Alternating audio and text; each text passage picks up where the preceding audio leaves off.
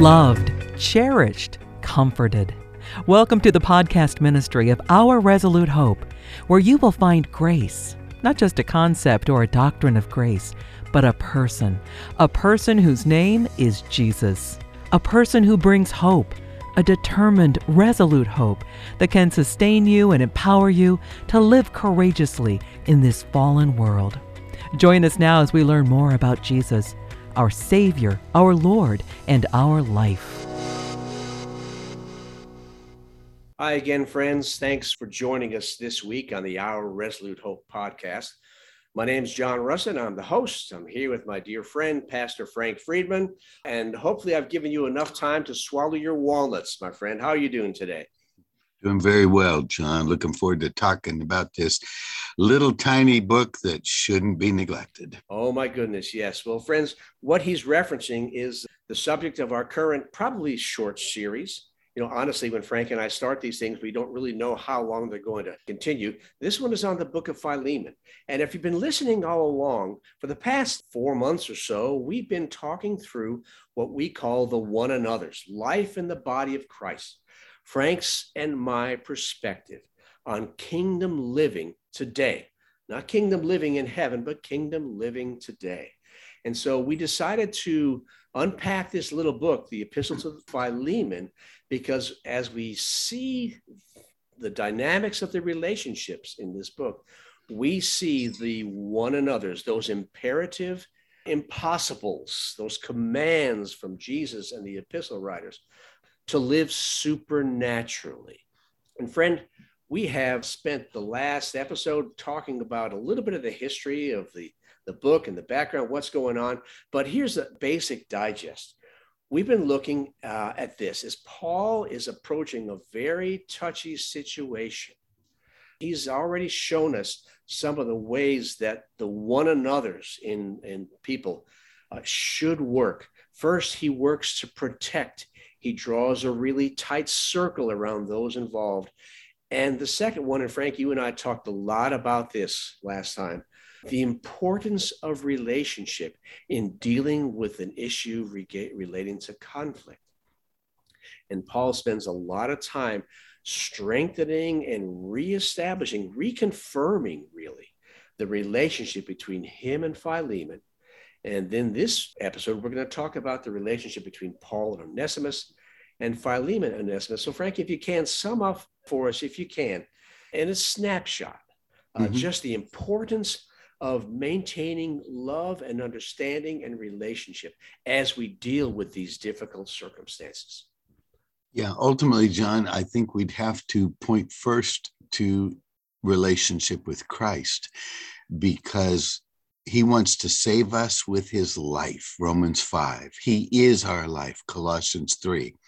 And when we are in interpersonal relationship with other human beings and things don't go well, people let us down, they deceive us, they betray us, they steal from us, it's very easy to function out of our physical life and punish someone, shame someone, guilt them into the proper behavior, or simply just cut them out of our lives altogether. Yeah, that's the easiest way. Oh, goodness. And yet here in Christ, we have the opportunity to lay hold of him in such a way that love governs everything we do. Even if it's discipline, even if it's confrontation, even if it's restitution that we're after, but it will be done with love in such a way that the other person knows they're being loved and that they themselves are being called to a life of faith in Christ to work in and through them. We've got this guy, John, he's a slave owner, Philemon. He's got a slave, Onesimus, who steals from him and runs away. Of course, trying to hide, he runs into Paul, of all people, in the city of Rome. Oops. And then Paul heads him off, leads him to Christ, shares Christ. We need to think about this, John. Sometimes I think we brush over it. When Paul sends Onesimus home, that was a tremendous act of courage on the part of Onesimus. Because when he got home, Philemon could have executed him. He had every right as a Roman citizen to just kill Onesimus. It was a tremendous act of faith on Paul's part, because Philemon could have said, Paul, I don't care what you say. I'm in charge here, and done that. So this is a very delicate thing. I don't think we should read it without the seriousness of what could potentially happen here. This is a huge deal. And let's add Philemon. One more thought. He could take Onesimus back, and Onesimus could have been playing a game the whole time, steal from him in an even greater way, and then run off again. So within this triage, what do we call it? Threesome? There's potential for eruption, explosion interrelationally. But the thing they've got going, each of them has the life of Christ, and each of them is walking by faith, and each of them is going to be expressing the love of Christ through them to others in a very delicate situation. That's right. Paul knew the heart of Philemon because he was his spiritual father. He knew the heart of Onesimus because he was now Onesimus' spiritual father. And could it have gone south? Certainly it could have. But I believe that Paul trusted the Holy Spirit in each of those two men so that they would seek the best for each other. And that something beyond what anybody could have hoped would come from Onesimus' courage to return home, and Paul's faith, and Philemon's willingness to listen. Wow. So there's a lot of moving parts here.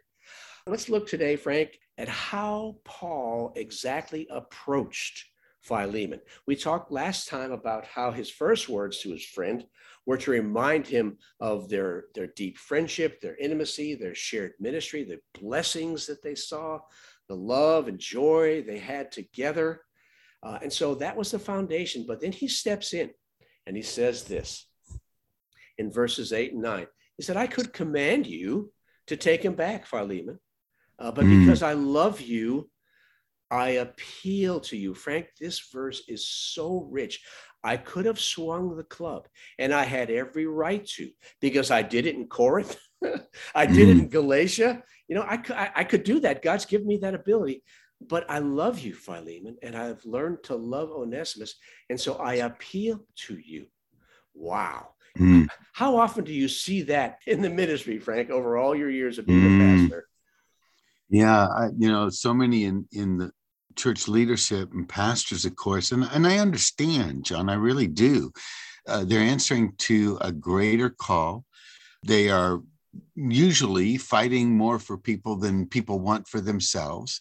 And it's very easy, plus the ego and wanting to be successful, not wanting to fail. And before you know it, you've become a little dictator instead of a shepherd. And the thing about sheep, you can't drive them. If you drive them, you will scatter them. And the Apostle Paul, this hard-charging Pharisee, Sanhedrin, club-wielding guy, has walked with Jesus for decades now and has become a shepherd. And he realizes, he knows the sheep, and he can't drive them. So he appeals. And he appeals, of course, as we saw last time, out of a mutual love relationship that they share. And he draws that life that is in Philemon out of him. And it's a beautiful, beautiful picture. It certainly is. I look at this, Frank, as I put on my chancellor hat and I look through this and I ask myself, had Paul stepped in with his club, what would that have communicated to Philemon? I've been in that situation, and so I know exactly how he feels. I don't trust you, Philemon. I don't have any value in you. I'm going to give up a chance to teach you. I'm just going to tell you what to do. I don't really accept your decision-making because I don't trust it. You're insufficient for this. And I'm not even going to pray for you and hope there's any chance you'll hear Father's voice. I'm just going to step in. Let me handle this. You're not up to it. My goodness. What would that have done to the relationship, Frank? Yeah, I would have driven it apart.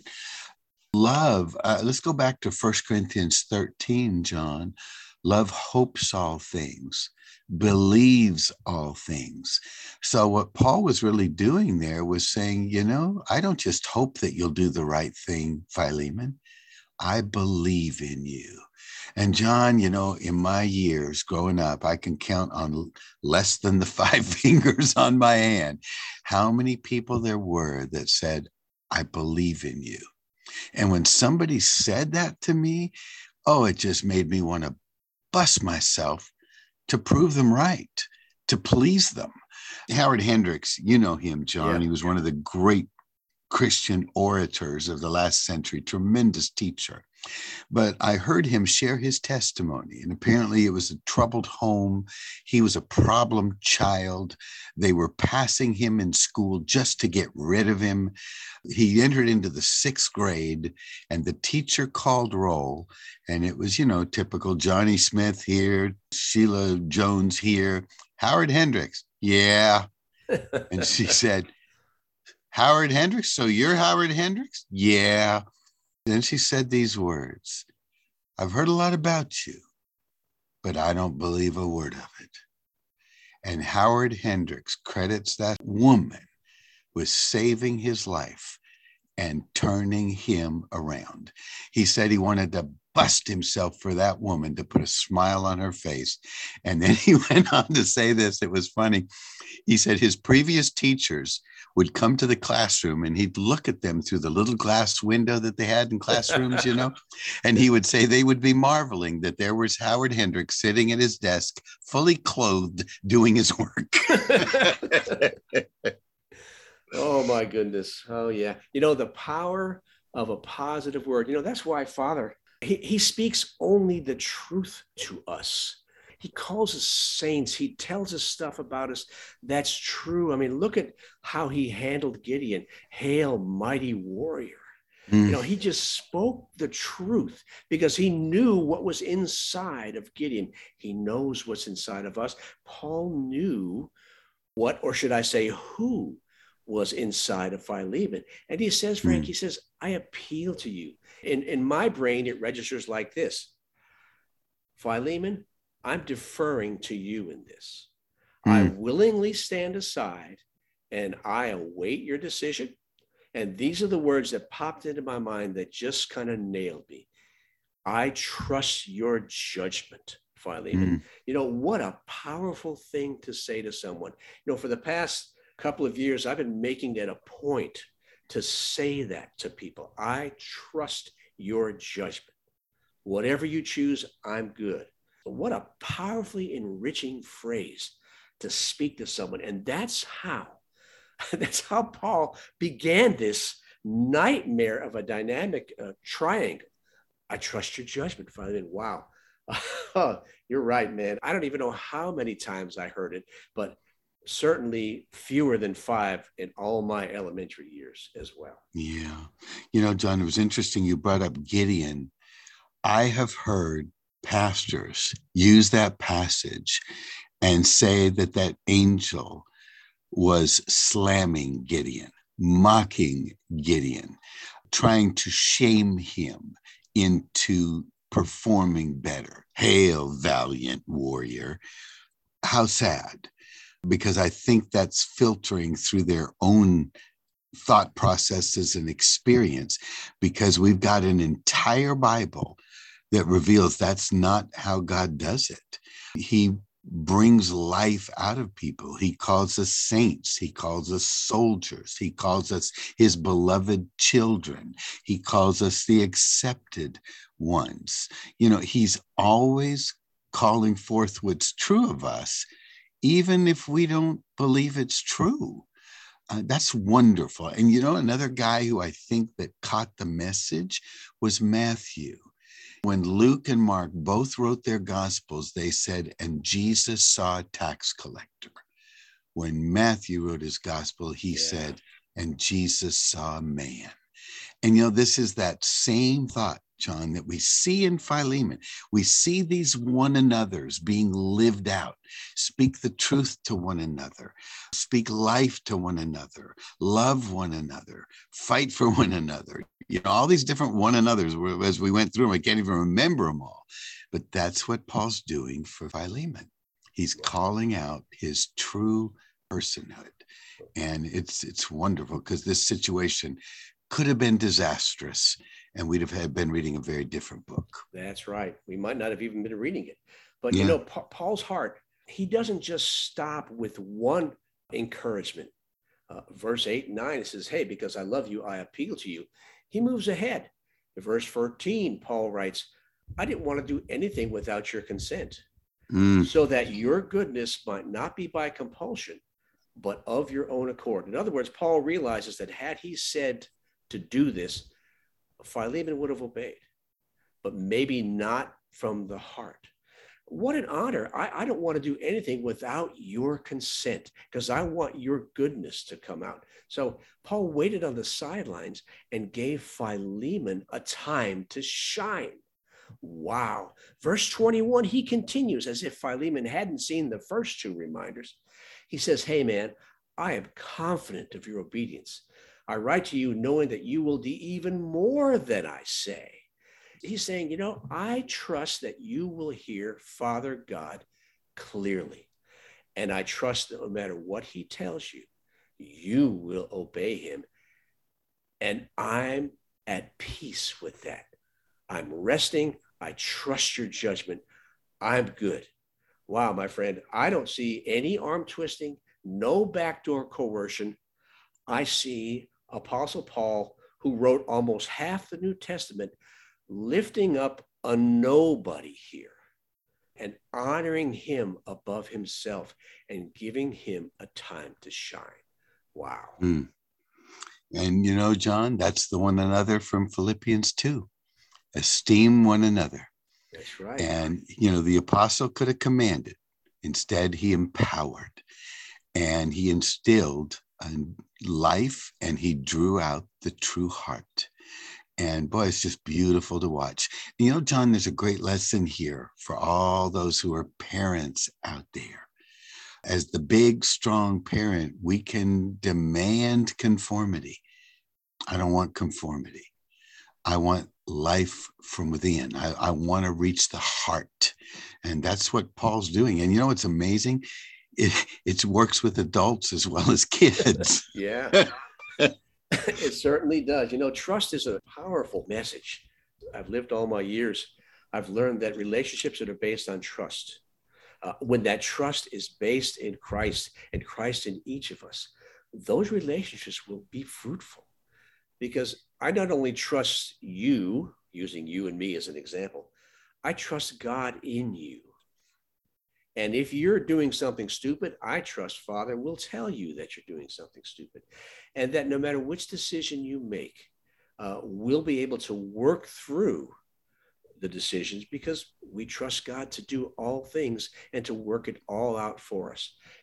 I don't have to worry. If I were Paul, I wouldn't have to worry about this. I release this into the hands of our Father.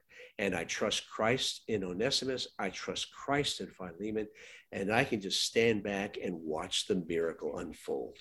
Beautiful, beautiful picture, isn't it? In the end, what he's doing is he is working himself out of a job.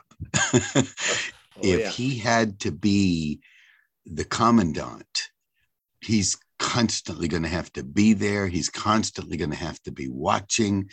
But by leading people to understand who they truly are, by leading people to Christ as their life, he can back away and let them live. And John, that's what this thing is all about. It's growing up, raising up. The whole thing about accountability groups, boy, that's always a big deal in the church. Boy, I hear those all the time and they make me cringe. I cringe. The only time you're going to be accountable to me is if you're in my presence. And you know what? You spend a lot more time out of my presence than you do in my presence. So isn't it better to instill into you that I believe in you, that I trust you, and that I can say to you, I know your heart, because the New Testament says you have a new heart. And I actually believe that's true about you. So I can release you. Isn't that wonderful? That's really cool. And I sense humility in Paul also. because even though he winds up writing so much of the New Testament and he has such an amazing testimony and role even in our lives today, Paul might have misjudged Onesimus too. And so he sends him on, not knowing, maybe, as you said, maybe it was last episode, Onesimus might have been pulling the wool over everyone's eyes. And so Paul is not certain either. So he doesn't assume he knows everything, but he trusts the one who does. Wow. All right, my friend, let's jump ahead. We've just been talking about how Paul treated Philemon. Let's change now and let's see how Paul interacts with Onesimus. We mentioned this last time. Scripture does not tell us why he ran. He doesn't say that he stole anything. He just assumes that he stole something because there's a debt involved.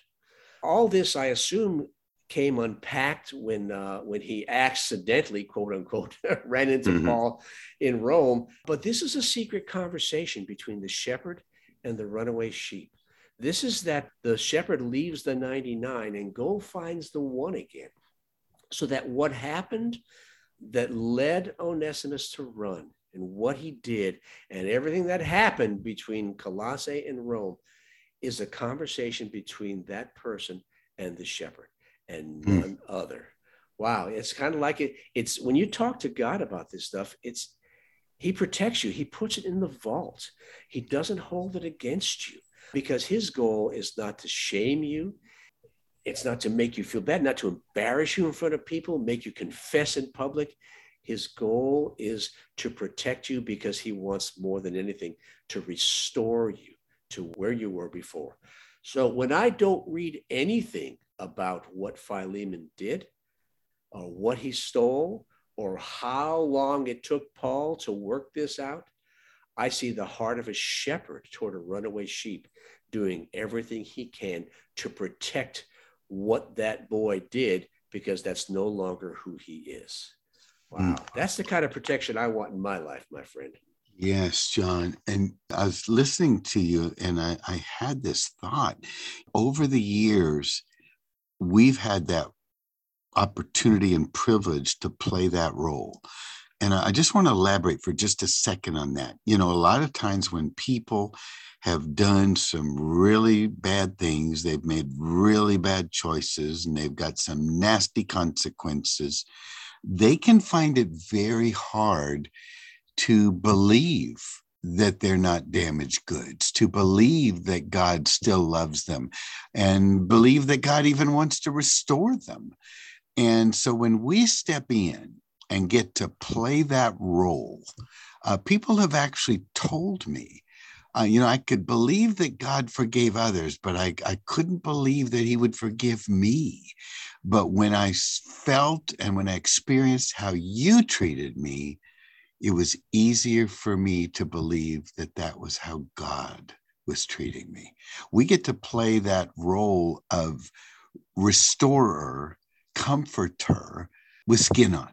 And it's one of the most powerful things that we can do in ministry is that ministry of acceptance and that ministry of identification, of calling forth their true self. It's right. Powerful.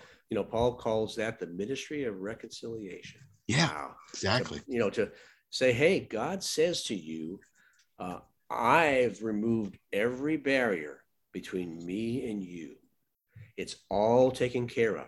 Every sin, everything is already paid at the cross. Will you now freely come? There is no obstacle. And what a picture for Onesimus to see in the Apostle Paul. Paul says that we have a father-son relationship. Basically, Paul is saying, hey, he came lost. He's now found. I led him to Christ. I became his father while I'm sitting here in prison. Oh, by the way, I'm your father too, Philemon. So guess what? The dynamic of your relationship between you and your slave is now changed because I'm your father. I'm his father. So guess what? You are now brothers. You're now totally equal. So in that one little phrase, I'm his spiritual father. He's telling Philemon, hey, man, the ground rules have changed with this Mm. young man. And you need to look at him through different eyes too, because he's not a piece of property anymore. Well, I mean, legally in Rome's eyes, he is a piece of property, but in God's eyes, he's on a level playing field with you. You're both brothers. You're equal in God's eyes. Wow. I tell you, man, when somebody hurts me, the natural response, the worldly response, is to say, well, they hurt me because they're inferior in some way and I'm superior, because I got to feel like I was wronged because they hurt me. But this is not what Paul does, is it, Frank? He just, my goodness, he just steps in and says, here's the new playing field, Philemon. You are brothers. You know what that's going to look like? We'll talk about that the rest of the letter, but that's the first thing you have to accept. How does that change the dynamic of any painful relationship, Frank, when you realize that you're brothers? Yeah, it removes what happened in the relationship and places the focus on the people that are in the relationship. And as bad as the things are that happened, the person is more important. People are always more important than policy. They are those that Jesus died for. And Peter tells us that their value, their worth, is the immeasurable blood of Christ. And, I like to do this, John, where I ask people, are you a child of God? If I were to say that to Philemon, he would say yes. And I would say, well, is Onesimus a child of God? Yes. Well, what do you call the child of a king, the son of a king? Well, you call them a prince. So your Prince Onesimus, your Prince Philemon. How do princes treat themselves? With honor, dignity, respect? They would never wallow in the mire. And then we say, how do you treat a prince? Well, you treat him with honor and dignity. So it lifted this natural plane of relationship, slave to slave owner. We could use the language of employee, employer, teacher, student, policeman, driver. But whatever the relationship, the bond of believers lifts that relationship to a higher plane and a higher function within that plane, which we still may have to follow law and still may follow protocol and still follow policy, but it's going to be done with love. And that's the key issue. Yeah, it's amazing. Listen to you talk, Frank. I'm thinking about how our Father approaches us. He tells me that my sin and he are as far as the east is from the west. He doesn't even talk about it. It doesn't enter into any conversation we have unless I bring it up. And then he says, huh? What you talking about, boy? I don't remember that. It's not a matter of importance in our relationship. And when I look at how Paul introduced Onesimus, he didn't talk about what he did. He didn't mention what he talked about. He just said, hey, let me tell you about the resulting relationship. Let's talk about the fruit that I see in this boy. You mentioned running through the list of the one another's. Paul hit a bunch of them here, my friend. He said, I accept it. I don't judge him. I'm patient with him. I'm not slandering him. I'm not grumbling about how much of a pain he's been to me, as much as a pain he's been to you. I'm not doing any of that. In fact, he says, he's formally useless to you, but I tell you, man, he is useful to me. All he talks about now is the fruit in Onesimus's life. That's what's important to Paul. It's almost like what he did. Of course, they have to restore and forgiveness, and they have to talk about restoration and what have you. But as far as relationships concerned, that's behind Paul now. Wow, what an example for us to have what the life of Christ looks like when someone offends us. My goodness. John, it's reflecting on that idea of useless, because I'm in the counseling arena very often. And very often I hear people saying, why am I here? What's my purpose? I should just go home to heaven. And yet, listen to that language. He was formerly useless. He's an unbeliever. He has forsaken his creator. He prefers to function as God instead of depending on God. Useless. Doesn't matter how much you do, what kind of business you build, how much money you accumulate, how big your house, how many cars you have. You're useless. You're forfeiting the purpose for which you were designed. But the moment a person comes to Christ, oh my goodness, all of that changes. Restored to your Creator God, restored to His purpose for creating you in the first place, that you would be in relationship with Him, you would become His ambassador to the world because you are His address. He now lives in you to express Himself through you. Talk about significance. And Paul called that out for all of us to see. Any useless man or woman can instantly become a treasure, a purposeful man or woman in the kingdom of God with a mission. Because, in Jesus in John 17, in His high priestly prayer, what did He pray? Don't take them out of the world. Don't let them go home. Keep them here. They have work to do. And the work is that we too now become the agents of restoration. Powerful stuff, John. Yeah, and when Paul writes his letter to the Colossian church, of course, those two letters were delivered together. At the end of that letter, Colossians chapter 4, he calls Onesimus a faithful and beloved brother. Wow. No mention that, hey, he's the guy who ran away. He's the guy who stole XYZ from Philemon and his family. He just says, man, the guy is a beloved brother. And let me tell you how faithful he has been. So as far as the rest of the Colossian church knows, Onesimus is the newest person on the team, period. And Paul drew that little circle around Philemon's family so that nobody else had to know. Right. Wow. What an incredible heart.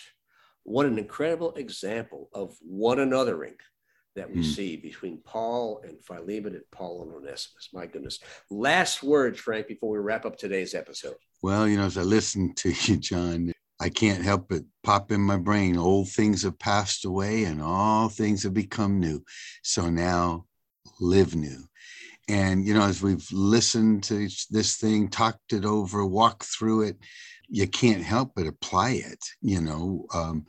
Who's out there that I need to restore? Who's out there that I need to tell them I believe in you?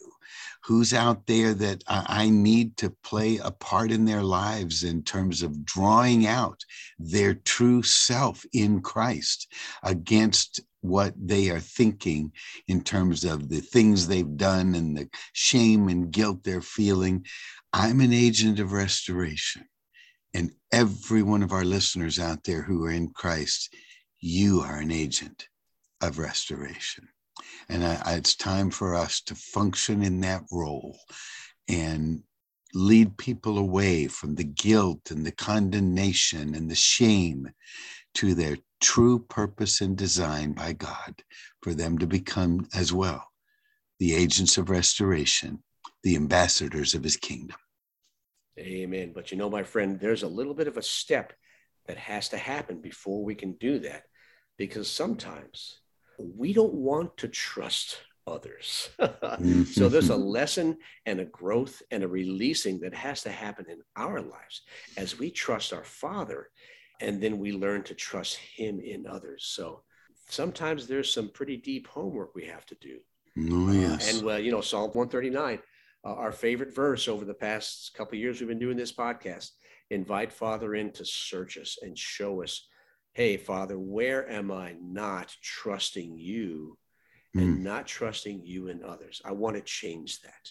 I want to say routinely, I trust your judgment. I'm with you. I'm in your corner. Let me know the miracles that Father does. My goodness. Amen. Amen and amen. Dear friends, you've been listening to Frank and John on the Our Resolute Hope podcast. And we've been talking about the practical aspects of the one another's, seeing them fleshed out in the really small but powerful book of Philemon. Check out our website, if you will, please, ourresolutehope.com. Pop us an email, sign up for our newsletter. We'd love to hear from you. We've got a number of books for sale through Amazon. Just search under Frank Friedman. You'll find them there, including our latest, Finding God in the Gray, The Lonely Path of Pain. And follow us on our social media platforms. We've got a bunch: Facebook, Instagram, our YouTube channel, which gets more and more stuff every day. And of course, iTunes, Spotify, or Amazon Music, whichever is your favorite for podcasts. And as always, we close with the same reminder we always do from Hebrews chapter 6, that we have a hope as an anchor for our souls. Peter calls it a living hope. Frank and I, we call it a resolute hope. And that hope is Jesus. So today and always, choose hope and choose Jesus. Thanks for listening. We trust that you've seen Jesus today. And you know that no matter what you're facing, he offers you himself, his own life. He wants to live his life with you, in you, and through you as you trust him and walk by faith in this troubled world. You've been listening to Our Resolute Hope podcast. For more information, find us online at ourresolutehope.com and check out our social media channels under the name Our Resolute Hope.